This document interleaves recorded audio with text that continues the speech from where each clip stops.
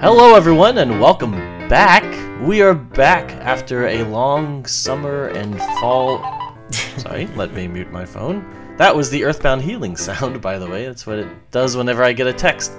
Do you feel restored whenever you get a text message? I do. Well, I guess it kind of depends on the text, but yeah, it's sort of a refreshing sound, I think. Very pleasant. So there's been a lot of stuff lately happening in the Smash community. That's kind of what we wanted to make a video today. We wanted to just kind of catch up on both what we've been playing and discussing Smash Brothers, because that's kind of the big thing right now, of course. And let's go ahead and just get started with the Smash talk. So Chris, we had a Direct. Let's start, first of all, before we get to the Grinch. We had a Direct back in August. We did. And in my opinion, this was really what sold me on the game. Prior to this, I was pretty excited for Smash Ultimate, but part of me was thinking, is everyone is here? Is that like the main hook? Like, are we not going to get many newcomers because we're getting Pichu and Young Link and stuff? Right. So and in a way, I was kind of like, well, it's cool that nobody got cut, but I don't know if it's enough to really sell me on the game. But when the August Direct rolled around, and they started with Castlevania content, and then they went on to all these different modes that they're adding to the multiplayer, and all these different features, and a huge amount of levels. I was really fully in by that point. I was like, okay, this is great. We got King K. Rool, who's been long requested. We got Simon Belmont. We got a bunch of Echo characters. We got a bunch of new modes. So and then the next month, of course, we got Isabelle, which it's a fine choice, I suppose. I always thought Nintendo was really pushing Isabelle hard back in the a few years ago, but I guess she's got a big fan base in Japan, and a second Animal Crossing rep makes enough sense. So I was like, okay, sure. Before I go further, Chris, what do you have anything to add on top of that with the August Direct and such? Yeah, I kind of do. It's a little uncomfortable to talk about. It's uncomfortable. Oh, you got my attention. Matthew, I don't like to say this because it almost never happens, but I was wrong. Ah, we got a mea culpa from Chris over here. Yeah, I was overly cynical about this game. I thought it was just going to be Smash 4 polished up a little bit, with some new characters and a couple things here and there. But you know what? I was wrong, and it actually does look like it's Smash 5. It's a new game. Well, it takes a big man to admit that, Chris.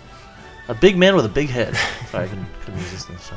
Yeah, it was the August Direct, I think, that really made me realize that I was mistaken and should have given Nintendo a little more credit. Okay, so not a port. It's not a port. And considering that there have been many ports from Wii U to the Switch, I think it was a reasonable cynicism, but I've been impressed with what they've shown. Okay, well, cool. That's good to hear. I'm wondering how close you are to changing your mind on that awesome mural that we've seen. There's been no development on that front. Oh, okay, all right. Sorry. Yeah, Nintendo has been doing a good number of ports the past year, and even when Smash was first shown, with the Inkling and everything, I assumed it was a port of Smash 4. Yeah. But yeah, I'm excited to see that they're putting a lot of effort into this game. I mean, it's going to be jam-packed with characters. And speaking of which, there has been a big divide in the Smash community lately, actually, over this Grinch leak. The Grinch has returned, yes. Now, there will be spoilers if you consider a leak to potentially be spoilers. I know some of you are avoiding this, but we are going to be discussing the characters in the leak.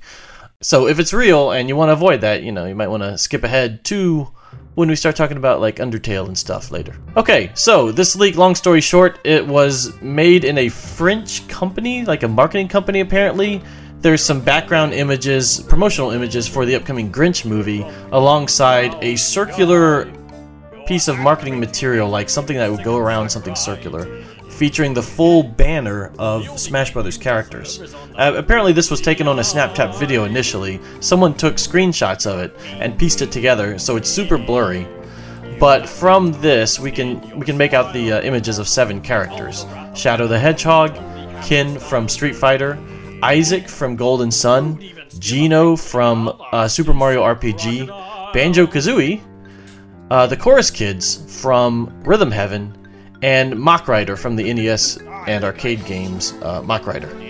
So, Chris, I don't know if you've really looked into this much or not, but right now, would you say you're on Team Real or Team Fake? Seems real to me. They're all pretty reasonable additions. I like Probably most of them. Easily a couple of them will be, echoes. Yeah. So I think it's pretty reliably true. I would be in team real. What about you? Yeah, I'm leaning towards it being real, mainly because, well, a couple things. First of all, there's so much. It's not just an image leak. It's like something where people had to look into a bunch of background stuff and found all this information about this French company and this guy that apparently leaked it. It was really circuitous and convoluted if it was fake, like to an insane Moriarty level. Which I mean, if someone faked this, they have gotta really be on top of it.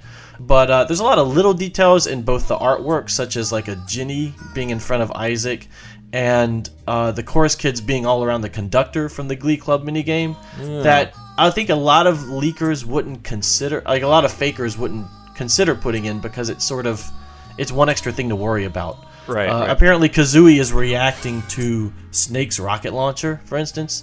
Little details like that feel kind of Sakurai-ish or Nintendo to me. But I mean, I'm not feeling 100% on it. I'm kind of like a 70%. Yeah. So there's still the very real chance it could be made up or not real. Some insiders are claiming it's only parts of it are real, which is a little odd to hear. Yeah. But yeah, there's a lot of back and forth going on about this. But let's assume, for the sake of this discussion, that it is real. I just want to touch down real quick on the characters. I would personally be really excited for the Rhythm Heaven characters, because I love Rhythm Heaven, and I think it certainly deserves a series in Smash. And based off of the choice of character, I can see this being a really creative type of player, like Duck Hunt or something. That's probably one of my top interests in terms of whether it's real or not. I would be on board with that. Yeah, and Banjo-Kazooie is probably my favorite pick, just because Yeah. I'm a huge fan of that series, and it's been so long. It'd be great to see them come back. It actually like, if they were in the game, it would make me dislike Cloud a little less, because then it would kind of be like, okay, we have sort of our mostly Sony rep, and now we have our mostly Microsoft rep, but they both kind of have ties to Nintendo a little bit. So, a little bit. Banjo-Kazooie is a little bit tied to Nintendo. Okay, Banjo-Kazooie is definitely more than Cloud, I'd say. Yeah. But he's currently owned by Microsoft, and yeah, it's kind of sad. Chris and I grew up with the rare of the Super NES and the N64 days when they were like buddy with Nintendo. They were the second party. So having Banjo-Kazooie kind of come home in that sense would be very nice. Would be very cool. Yeah, I would say that Banjo-Kazooie is even more of a retro pick than Cloud, because even though they both had games when we were, kids, I don't think a lot of kids today know Banjo-Kazooie, because there was there was that one Xbox 360 game that nobody liked, and that was it. He hasn't been in anything else, right? Not really. There was Banjo-Kazooie, there was the sequel Banjo-Tooie, which came out 2 years later on the 64, and there was Banjo Pilot, I think, for the Game Boy Advance. It was like a spin-off racing game. So Banjo, he was in a handful of games. Yeah. But only one on an Xbox system. The rather divisive Nuts and Bolts. They did remaster, I think, the original and Tooie for Xbox, so you can get them in HD. Yeah, that's true. Which seems nice. Yeah. I played a little bit on my brother's Xbox. It's pretty good, because they mainly improved the frame rate, and that was kind of an issue with Banjo-Tooie, because it had such large environments and a lot of things going on. Now, Gino and Isaac both have a large fan base. I'm not really as into them. Let me tell you what bugs me about Gino. Like in Mario's own RPG, he comes across this kid that's like, Gino's so much stronger than everyone else. Boom, boom, boom. He beats Bowser and he beats Mario, and then he kind of takes over the game, and that always rubbed me the wrong way. How this original character comes in, Square's original character comes in, and he's like way more better than Mario. It's like, come on, Square, why you got to do that? You got to be hating on Mario. Well, Mario's still the hero, though. Mario's still did stuff. But the Gino's has the higher purpose, when you get introduced to Gino, it's from this kid that is playing with his toys, and Mario gets beaten by Bowser, and then Gino comes in to save the day. So it's just I don't know. It kind of bugs me. It's like the original character comes in. So what you're saying is Gino is the Poochie of Mario. Yeah, he's a little bit of Poochie. Yeah, and then at the end he had to go. His home planet needed him. Yeah. So. Anyway, he's back, if this leak is real. So, one kind of interesting detail is that he's very small on this thing, which actually makes a lot of sense. And because in Mario RPG he was Mario size, but if this roster is to be believed, he's going to be kind of a little bit more like Olimar in Smash size. Yeah. which would be kind of funny. Like some Geno fans have said they actually really like that interpretation. I'm not opposed to Geno. I know he's had a lot of fans clamoring for him, but considering other characters I think that have been clamored for a lot as well, yeah, he's an okay inclusion. What I really like about this roster, if this is real, is that all 5 of the newcomers, kind of including Geno, it kind of depends how they do it, but all 5 of them represent new series. Yeah. And I'm always a big fan of new series being represented in Smash. Not necessarily new as in like they haven't been around, but like new as in series that haven't been represented yet. Right. I'm all for variety. So so Mach Rider is from a pretty obscure NES game, and I think I could see this being a really cool character, especially if Mach Rider is always on the bike. Sort of like a Bowser Jr. thing. And there's still some like speculation on whether Mach Rider is actually a female or not, which would also be kind of neat, kind of a Samus thing again. Isaac seems to be using some sort of growth spell in the render, so if they have him using more magic than like just doing sword stuff, I think I'd be more interested in him in that case. My initial impression would be that he's kind of Fire Emblem-y. A little bit, yeah. If he's just, hitting people with a sword, so... We got a lot of sword guys. More magic is better. Yeah. Yeah. And then there's Kin, which, makes sense, sure. Yeah, whatever. And then there's Shadow. So Shadow, I don't know, man. I don't know. I know he's got his fans now. He's got a fan base, but I don't know about this guy. We just talked about Poochie. Shadow is the Poochie of all Poochies. I made that up Brawl in the Family comic 10 years ago. Yeah. Shadow being eaten by Kirby and turning into Poochie. So I guess that about says it for Shadow. Look, it's not just the Sonic thing. Like if they put in Tails as an Echo, I'd be way more on board with that. Tails would be great, sure. I like Tails, but I just don't like Shadow that much. But whatever, I'll take him if it means we're getting, Chorus Kids, Banjo-Kazooie. Yeah, I would mind more if this was a roster the size of like Melee's, where it's just a couple dozen. Right. Then it would be a bigger deal. But there's like 1 million characters in this game, so I don't really care. Yeah. Since he's an Echo, I don't think it really took development time or whatever. Yeah, sure. Yeah. By my count, if this is real, there would be 81 characters. Wow. That's a big roster. That's including that's counting the Mii fighters as 3 because they have 3 movesets, and it's counting Pokemon trainers 3. Yeah, but this is only the start. I mean, even if this assumes that this is all of the launch characters, there's going to be DLC. There's going to be extra characters, I'm sure. Probably. Yeah. Which I think is a good thing. I welcome it. Yeah, sure. All right, so Smash Ultimate should be good. Let's talk a little bit about what we've been playing lately. Chris, you go first. What Nintendo games have you been enjoying in the past few months? Well, I recently played through 999, which I was very surprised by. You recommended it to me. You actually gave it to me for my birthday or something a while ago. Yeah, we had the Bits section where I talked about the series. Yeah, and it sounded interesting, but I really liked it. I think it's a well-told story. It's not too long, so it doesn't really overstay its welcome, and it has interesting characters. And the puzzles are pretty neat. There's a few downsides, like I think some of the writing is not so good, particularly when it's referencing something sexy or like the dialogue between a couple of the male and female characters is kind of bad. But like 90% of it's pretty good. I'm struck that a game like 999 is going to last longer in terms of having wider appeal to more people than a lot of other games. So, if you think of the DS, how many DS games were there? Like 600 or 1,000? I don't know. There were a lot. Probably a 4-digit number. I bet 950 of those are going to be basically forgotten by most people in the world, in the next, decade or whatever. Because they'd probably get outdated in some form or another, right? Right, because I think a lot of games are simply based around gameplay, right? So they're based around how you control the characters or the graphics and reaction time. And on a more primitive system like the DS or the Game Boy Advance, or look at the N64, games are more liable to be outdated because the next console is going to do it better. So on a game especially that doesn't really involve a lot of story elements, I think there's a lot more risk of that happening where, yeah, it was fun when it came out, but then a few years later, no one's going to play it again. And it'll just be remembered in a history book or by some, gaming historians who are able to chronicle, yes, this was a game that happened and it was a kind of a stepping stone between this game and that game, and etc.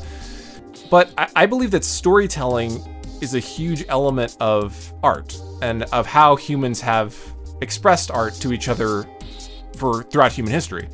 And I think that storytelling in gaming is something that's still in its development as an art style.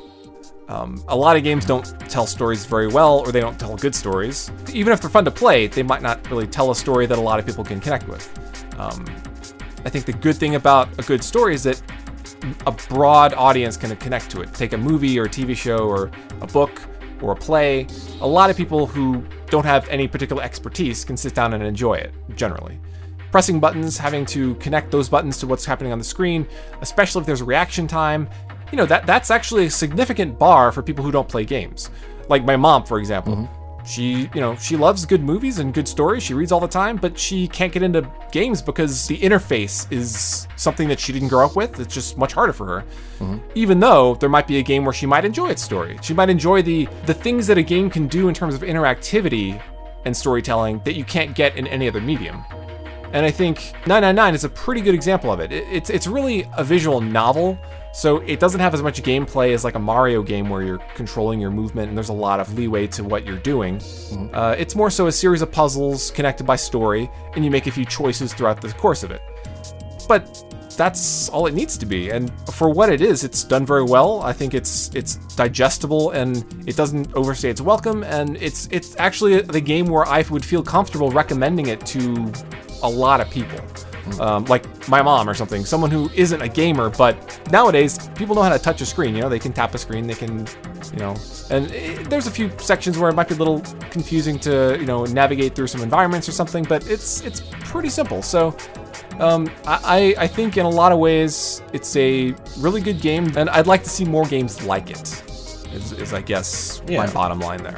That's an interesting dissection of why you tend to put more emphasis on storytelling in games than I think I do. I've always been kind of more gameplay oriented, but that's kind of a neat way of looking at it, in that you think that stories will age better than, like, say, something that has good gameplay in 1994 but may not in 2004 or whatever.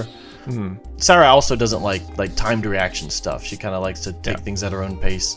And you had told me that your wife also enjoyed 999 a lot. Yeah. So you guys were able to enjoy it together. Yeah. And I feel that way about the Ace Attorney games as well. They do a good job of that. Right. Yeah, mostly focusing on characterization and storytelling, having some gameplay that's still interesting, but also, more cerebral and slower paced. So you've also started the sequel, Virtue's Last Reward. Yeah. Have y'all finished that, or are y'all like in the middle of that? No, we're about in the middle of it. Ironically, we've spent probably almost twice as long playing this one compared to 999, and we're only halfway through it, which I think is kind of a problem, honestly. Is it too long? Yeah, it is. The first one, you finish it in about 18, 20 hours or something, and it's got like basically six branches you go through, and the way that the story works, you get to a few bad endings and you're like, oh, what is going on here? And then it starts to reveal why there's these different endings and how they connect, and it's really neat, and you kind of, it makes sense. It doesn't feel like a chore in terms of, oh, I gotta replay this whole game. The one thing I would change about it is letting you skip puzzles on the replays, but that's, once you know the answer, it doesn't take that long to do it again. I think with a game like this, less is more, and some games feel like more is more, and I'm not sure that's always the case. Take, like, say, Persona 5, for example. Persona 4 was already long enough, and it seems like Persona 5 just crammed it and stretched everything out. It's like, oh my god, you played this for like 1,000 hours to beat it. This is pretty long. Come on, so to experience the story in Persona 4 or 5, like, they put it into an anime, right? So you can watch the anime in a few hours and you got the whole story. That's true. So to bring it back to Virtue's Last Reward, instead of 6 endings, they have like 30 or 27 or something. Well, there's technically one ending for each character. Okay. But there's also game overs. And to be continued. Well, to be continued. They're the locks are... Well, yeah. Well, those aren't endings, though. Those are just... Yeah, but it gets really convoluted. So basically what happens is there's a bunch of flows. As you go down one, you make choices, and then and eventually you either hit an ending or a lock. A lock means you can't progress past this point until you go down a different flow and learn something new that allows you to open that lock. And the frustrating thing is, you get through like 8 hours of gameplay, and then it says to be continued, and you're like, well, that's not very satisfying.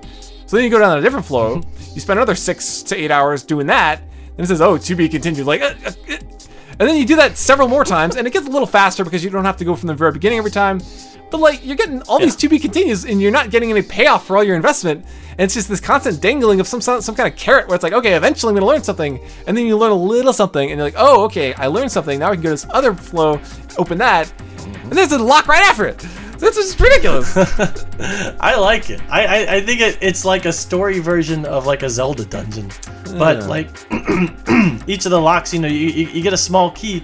But But then when you backtrack, you don't actually have to go through what you've already done. You go through a new thing. A new hallway. But it gets hard to keep track of because there's so many different flows. It's not like you have 4 or 5. That's kind of true, but I think there's a lot of consistencies. Like pretty much everything you learn besides like the occasional character death is pretty much canon. Like whenever you learn a character's history, or whenever you learn the history of the world going on, or whatever, that all kind of ties in. So it's sort of like you're sort of piecing together this story puzzle. Oh man, I just liked it so much. Just talking about it makes me want to go play it again. Well, I do like that aspect of it. And all those locks. I mean, I like the aspect of piecing together the story gradually. I like that a lot about 999, but but in this one, some of the things don't feel canon. For example, the AB rooms where people vote ally or betray. At first, it seemed like completely random how they would vote. Like it's pretty much however you vote, they're gonna vote against you to screw you over. Or like you try to figure out, okay, getting to know the characters, can't I predict how these characters will vote? But you can't really, which is frustrating because it seems like it's just random and there's no story reason behind how they vote. Is that true? There's one character who pretty much always allies. Right. And there's one character who pretty much always betrays. Right. The rest of them, you'll usually get some sort of explanation for them afterward about why they pick betray. If they pick betray, they'll be like, oh, but someone's running around killing people and I gotta protect, my grandson or whatever. They'll say something like that. Where it's like it's still consistent with the character, I think. I've felt it's a little bit of a stretch so far. We haven't beaten the game, but that's what we were trying to do is figure out, okay, what is this character likely to do? And they'll have allied like 3 times in a row on the previous ones. So like, okay, they'll probably ally here because that's who they seem like they are, and there hasn't been an event that we can tell would make them want to betray. But then they betray, and they're like, well, what are you, stupid? Of course you gotta betray. It's like, come on. I guess I'd have to go back and look at like specific examples. There's like 1 or 2 moments where a character will pick the opposite of you either way, and then Sigma will call them out on it, and there's a story purpose behind that. But from what I remember, for the most part, in round 2 of the game against this character, they're gonna pick this regardless of what you pick, kind of thing. It's still an interesting game, and we're enjoying it, but I think the dialogue is more cringy than the first. I think the intention of these sequences is a combination of humor and sexual appeal, and it's shallow and not well written, I don't think. I enjoy a lot of the writing. I think most of the character development is good. I like all the characters, really. Well, I like most of the characters. I haven't seen enough development of a couple to really know yet. So my complaint is not, oh, they sexualize women. Like, yeah, sex is part of life, and sexualization is a perfectly legitimate part of storytelling. In the sequences in this game that it's used, it is a throwaway segment that does not really build character and is more of an objectifying base appeal rather than something that has any extra layers to it. I find it dull and that it undercuts the depth of the rest of the story.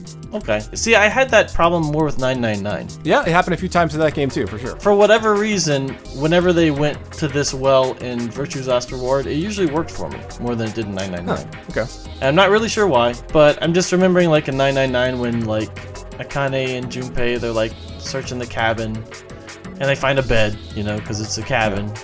And they both start blushing and falling over themselves, It's right. like, oh, it's a bed. Oh, it's like, what? It's a bed. Come on. Yeah, I agree. A bed is sexual? I mean, I know stuff can happen in the bed, whatever. But a bed is such a ubiquitous item, Yeah. It's like going crazy if you see lipstick. Oh, it's lipstick. Oh, I don't know. It just seemed really silly to me. That's a good example of my problem because it's an approach to sexuality that is very juvenile. Like it's like what a 10-year-old might think of sex. Okay, maybe the main thing I disagree with is I don't really mind the outlandish outfits. I don't know. It's just kind of like a anime Japanese thing to have kind of bosomy women, running around. Completely naked except for a necklace? Well, it's kind of dumb, but it's like... it's dumb and it's impractical, but it's like, if I had listed my complaints with Virtue's Last Reward, this would be like just one of those things where I kind of shrug or kind of chuckle at for like a second and then move on, It's like, it doesn't really seem like much of a big deal. It just seems like it cheapens the characters, doesn't it? Well, I mean, that there's a lot of weird outfits, right? Like Dio's in a ringleader's outfit. That's pretty outlandish. Yeah, I didn't like his design either. I mean, but you wouldn't say Dio's ringleader outfit is a big problem, right? Like that's what I'm saying. Like it's kind of actually, down there on the way his character is designed, I would say is a problem because it seems very out of touch with who he is as a character. He looks like an effeminate kind of like dancer or something, and all of his animations are not nearly as aggressive and rude as he is. So the way he looks, I actually really don't like at all. So you think his character design doesn't really fit? Yeah, and when they explain like he works for a circus or something, then it's like, oh, okay, I guess the circus garb kind of makes sense, but I still don't think it explains his overall aesthetic design, which I'm not a fan of. Okay, I think that's a fair complaint. I would say that the two complaints are kind of similar, just in aesthetics. Like, they don't explain why these characters are running around naked. Like, if they said, oh, well, they abducted Clover from a beach, maybe I could get that, fine. I don't know, but like nobody dresses like Alice, and yeah, Alice's outfit is pretty funny. Too much. I mean, it's pretty weird. And I think overall, though, the art design is more anime-ish than 999. I liked 999's character designs more, just aesthetically. Oh, okay. All right, so let's move on to what I've been playing. Yeah. So, folks, everybody's been telling me to play Undertale, and I kept putting it off. You know, because I wanted to play it on a Nintendo system and not on a smelly old computer, because as we all know from the Bit Fight, I prefer consoles. And you were turned off by everyone comparing it to Earthbound. I wasn't turned off by people comparing it to Earthbound. I was intrigued, you know, it's made by an Earthbound fan. So, yeah, it came to Switch, and I got it the day it came out. I was like, okay, let's see what all this is about. So, overall, I liked it. That's a conditional statement. Chris, I know you can't relate to this, but you ever have a feeling that when someone tells you a game is really, really, really good and you gotta play it, and you just play it and you want to really like it, but you only kind of like it? Like, you've never experienced that at all, right? I'm trying to think. I don't think so. I mean, I can try to imagine what that feels like. It's a totally foreign concept to Chris. Yeah. Because he loves every one of the games I recommend to him. Yeah, I think so. All right, I'm driving this home a little too subtly here. Okay, so Undertale. There's a lot I like about this game. The soundtrack is very good. I think the best thing about it is that it continually surprises the player. It's got a lot of surprises in it. Like almost every room has some new little joke or some kind of extra bit of mechanic or some funny little sequence. You know, you'll go to a sad. Just to pull one example out of dozens, you go to like a sad ghost house and he's like, let's lie on the floor together, and you know, you just kind of chill with him and listen to his weird spooky music, which is like ghost versions of like Jingle Bells or something. And then if you go outside while these are playing and fight an enemy, they'll react to the music playing. They're like, oh, this music's creeping me out, and then they'll leave the battle. You know, just little things like that are funny little scripted events that are just like, oh, that was kind of fun. You know, just this weird little surprising thing. I think the game has a lot of heart put into it in that way. I feel like the creator really wanted to emphasize the personality of the game and the humor and stuff involved. It's very clever in a lot of ways. There's some fourth wall kind of poking. I don't know who hasn't played this and is still planning on it that hasn't played it yet. I'm gonna get into slightly spoiler territory, not really, but you know, a little bit. Early on in the game, you meet this matronly character, Toriel, which I later learned is called that because it's kind of a tutorial. But she gets kind of obsessive about the main character and tries to take care of him and everything. And so when you try to leave to go to the outside world, she blocks you and she says, no, you gotta go back to my house and you know, we can just take care of you and you're not gonna die or whatever. And you basically have to fight your way through her. And I was thinking, okay, I want to spare this character because you can spare monsters and you can kill them. So I kept fighting her until, well, first I tried to do some other things and they weren't working. So I decided, okay, I'm going to fight her until her life gets low, and then I'm going to spare her. So I kept fighting her and her life was kind of low, and then I fought her again and it did this huge critical hit and she died. Right? Oh. And I was like, oh no, I killed her. And then I went back and, you know, I went past her and the flower laughed at me for killing her. And I was like, no, I'm not going to do this. So I reset. I did the battle again. I figured out how to spare her, right? So I spared her then, and I went to the next room, and the flower was like, I know what you actually did. You actually killed her and reset. And I was like, you stupid game. How do you know that?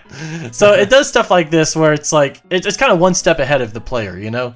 They expect the player to reset in this case, which I did, and then they pointed out that I reset, which is kind of fun. I guess it involves 2 different levels of save. Like, you have to kind of save one state and kind of have a backup save. I don't know exactly how it's done, but it does a few things like that. It does that a lot during the last battle. It kind of plays around with some of these ideas. So all of that stuff I really liked. But here's the problem.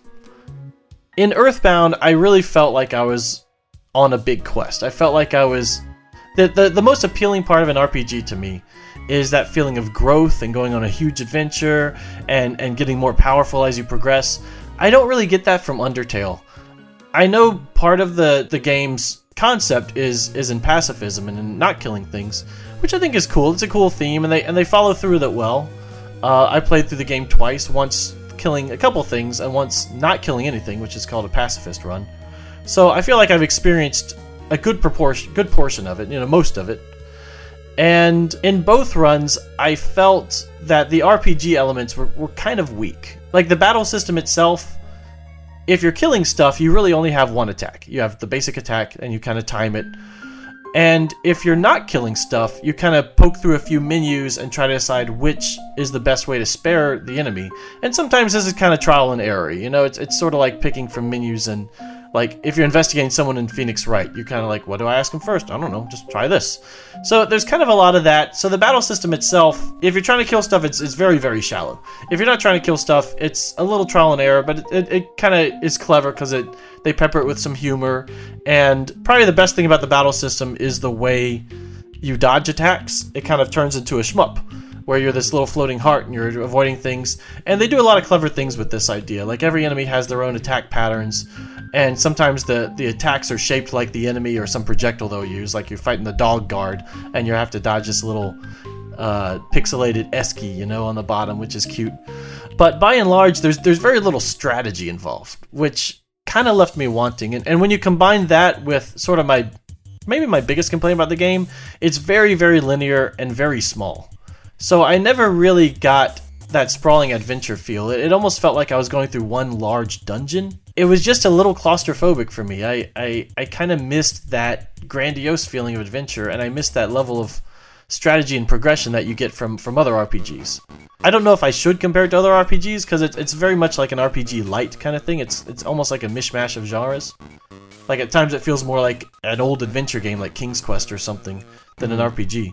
But at the same time, I'm running into enemies, I'm fighting random battles and stuff. And for the most part, these battles aren't terribly interesting. It's either do the one attack or choose from, a preset list of actions, and see what works. So that's kind of my thoughts overall. I definitely enjoyed the game overall. I mean, I thought it was really memorable.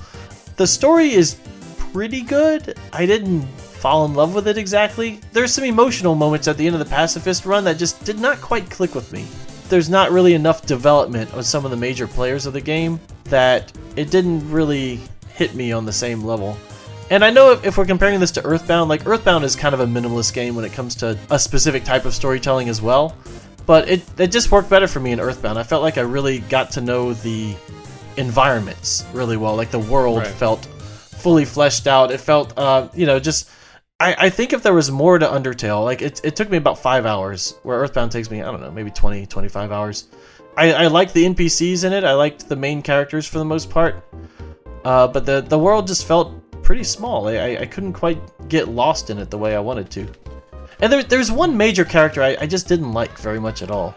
There's a kind of a nerdy dinosaur character called Alphys, and she just feels too on the nose. Like, she feels really internety, if that makes sense. Like, kind of a modern sense of humor to her, and some of her in-game actions make her slightly villainous, but I feel like we're supposed to really, like, that's not a spoiler, by the way. She's not like a backstabbing character or anything, whatever. I just think she has some kind of nebulous motives that kind of make me not like her, but the game wants me to like her regardless, which kind of threw me off a little bit. I just didn't really like that character very much. But overall, It was a good game. I would recommend it for anyone that wants to try like something a little fresh, a little new, and it's very funny at a lot of points. So, how's the music? And a good soundtrack. Oh, yeah, music's good. Music's very good. But yeah, that's kind of my thoughts on Undertale. I played it twice. Played it once, like I said, did one pacifist run, one just kind of regular run. I probably won't go through the genocide thing where you got to kill everyone because I don't know. It doesn't sound very appealing either from a story perspective or from a gameplay perspective. Yeah. But I mean, I don't know. Chris, you played a little bit of this. What are your thoughts? Yeah, I think I largely agree with everything you said. I only played it for maybe an hour or so. It's like a short story, right? Mm-hmm. It seems like it's the kind of thing where, okay, it's a relatively short experience, but every step of it is fairly memorable or unique. Yeah. So there's a lot of unique little events that happen in succession. It's not a big open world to go exploring. You don't really get lost. You don't really have to grind things or anything like that. I get the vibe that it's a pretty widely appealing game. Like I was saying about 999, where except it has more gameplay elements. So it's more, there's more real-time stuff where you have to, dodge the attacks when you're trying to win the battles and stuff. Yeah, I really don't disagree with you on anything, though. I do agree the battle system does seem shallow. The music's good. I like that there are different ways to accomplish things. Like when you're saying when Toriel's trying to prevent you from leaving, yeah, figuring out how to get past her, it's kind of cool. So if the game is filled with little moments like that, yeah, I think it's a cool game. Yeah, I think the bosses in general are pretty well done when it comes to that. I guess I had more of an issue with like the little random encounters for the most part.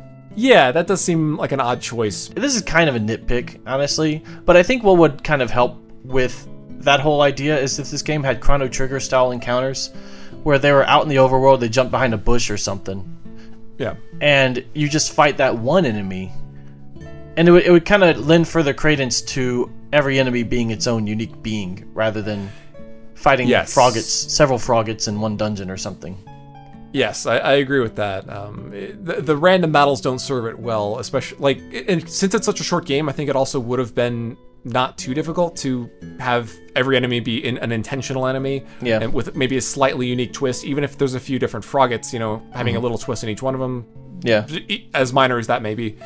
There's not a lot of games where we agree like 100%, but I think I pretty much agree with everything you've said on that. Okay, so, well, you're still early on as well, though. Yeah, that's true. We'll see how you feel. I want to quickly touch down on just a couple other things I've been playing. The Capcom Beat 'em Up bundle came out last month. That was fun.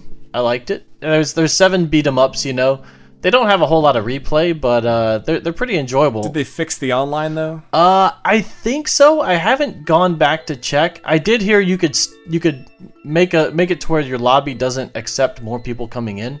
Oh. Which would fix it. When I played it played well with 2 players, but got really laggy with 3. So hopefully they iron that out. But overall, this is a fun set of games if you're in, if you want some beat 'em ups and you have someone to play with. I would recommend, couch co-op for this.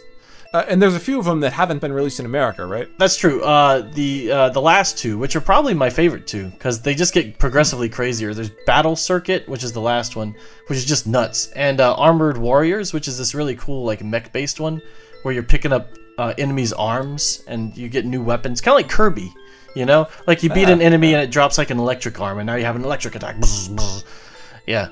They're pretty cool. My sister-in-law and wife really got into these games too, because at first I was disappointed you have infinite continues, but when you're just kind of casually playing these, it's kind of fun to just fight your way through waves and not worry too much. It really made it appealing for Sarah, who usually doesn't get into action-y games like this. Yeah. She just really likes smacking stuff. So those are fun. I've also played through Mega Man 11. Mega Man is back, you guys. In 3D form. In 3D form, that's right. Remember Mega Man? Yeah, so this game came out 8 years after Mega Man 10, I believe. Wow. So put that in perspective. Prodigal Robot. Remember when I made that video for Brawl in the Family, where Mega Man, his last game was Mega Man 10, and this was like 2 years later? That was like 5 years ago. So I gotta say, I really like Mega Man 11. I was kind of tempering my expectations because I was like, it looks a little funny, like it's sort of that 2.5D look where it's not quite as charming as the sprite-based thing. A little lifeless in some way. A little bit, yeah.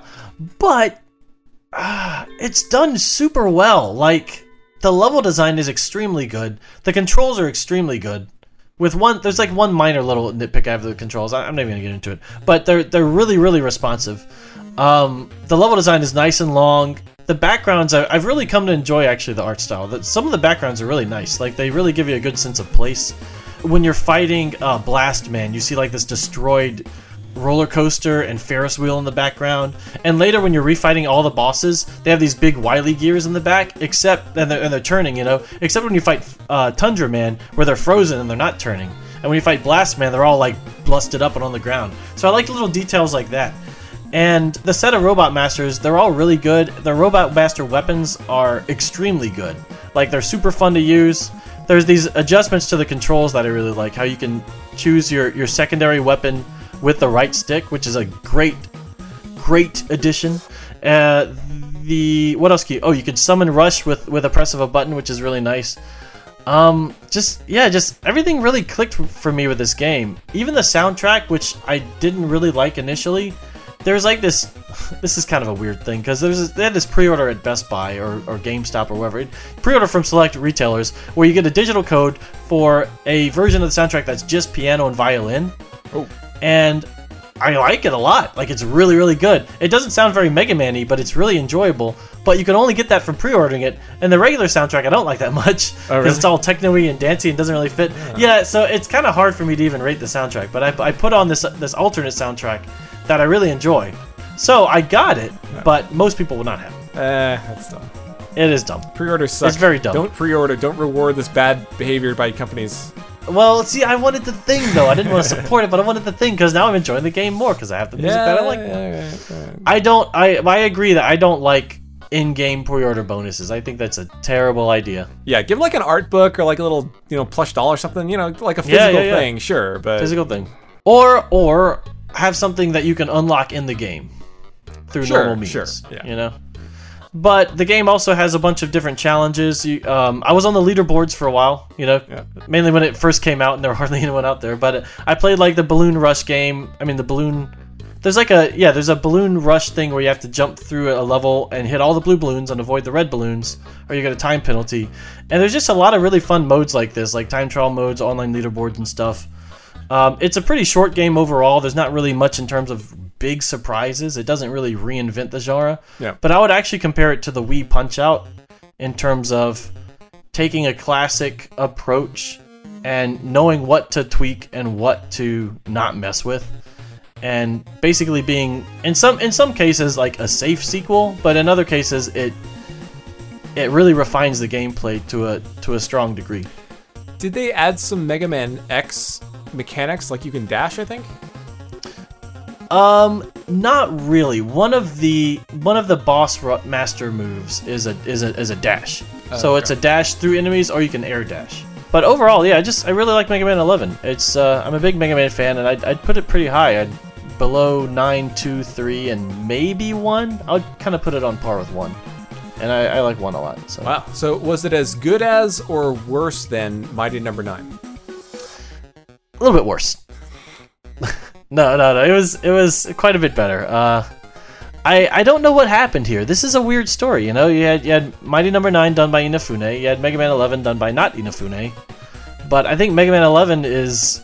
I mean, most people agree that it's significantly better than Mighty Number 9. Even if not everyone agrees with my assessment of it, a lot of people that... I noticed a lot of older gamers that grew up with Mega Man or really like focused on the tightness of the gameplay and stuff really enjoy this one. So, it's my full recommendation. Great, yeah, I'm going to check that out. I haven't played it yet, but I've watched some gameplay of it, and it looks really good. Yep, I really enjoyed it.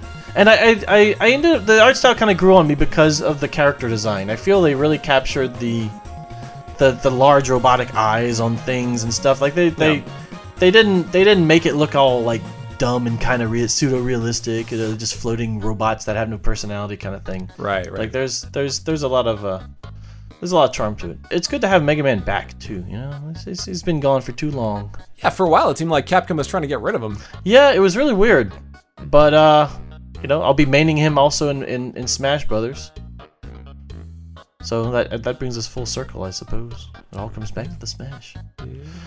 So in conclusion, I was wrong, and I don't like that. But the game looks good, so It's okay, Chris. You don't need to keep beating up yourself over that. It's Wait, was I wrong about something else? I feel like some of the comments from the previous videos were saying I was wrong about something else, but I don't remember if I was. It might have been the artwork, because the artwork is great. Ugh, no, I was right about Look that. at Ness. Look at Fox.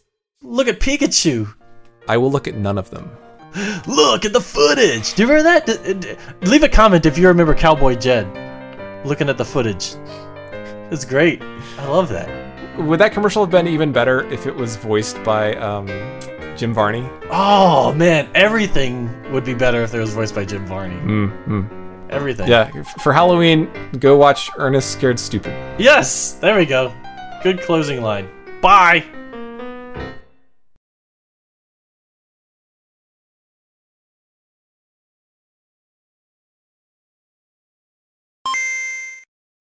So this Grinch stuff, what do you think about Grinch getting added to the Smash? Oh, I think it's great. He's clearly the most beloved newcomer of all. But is he really the best representative for Dr. Seuss? I mean, there's Cat in the Hat. Yeah, see, we both thought of Cat in the Hat right away. Yeah, there's the Sneetches. Sam I Am. Yeah, there's the Pop. The Pop? Oh, that you hop on? Yes. I think Pop would be an item that you can hop on. I think the Sneetches should be an assist trophy, and they would hit you with their ridiculous racism. Yeah, that's much better, yeah. But the Grinch could have the bad banana with a greasy black peel. And he could have the termites in his smile. So would his final smash involve the dog and the sleigh, perhaps? Yeah, maybe like he's dumping all the toys off the mountain for Whoville. Yeah. I think his 39.5-foot pole would be overpowered, though. That's a side smash. It goes across the whole stage. Whoa. Well, I'm glad to see they're branching out into non-game properties. Sure. Maybe Goku is next. Goku, yeah!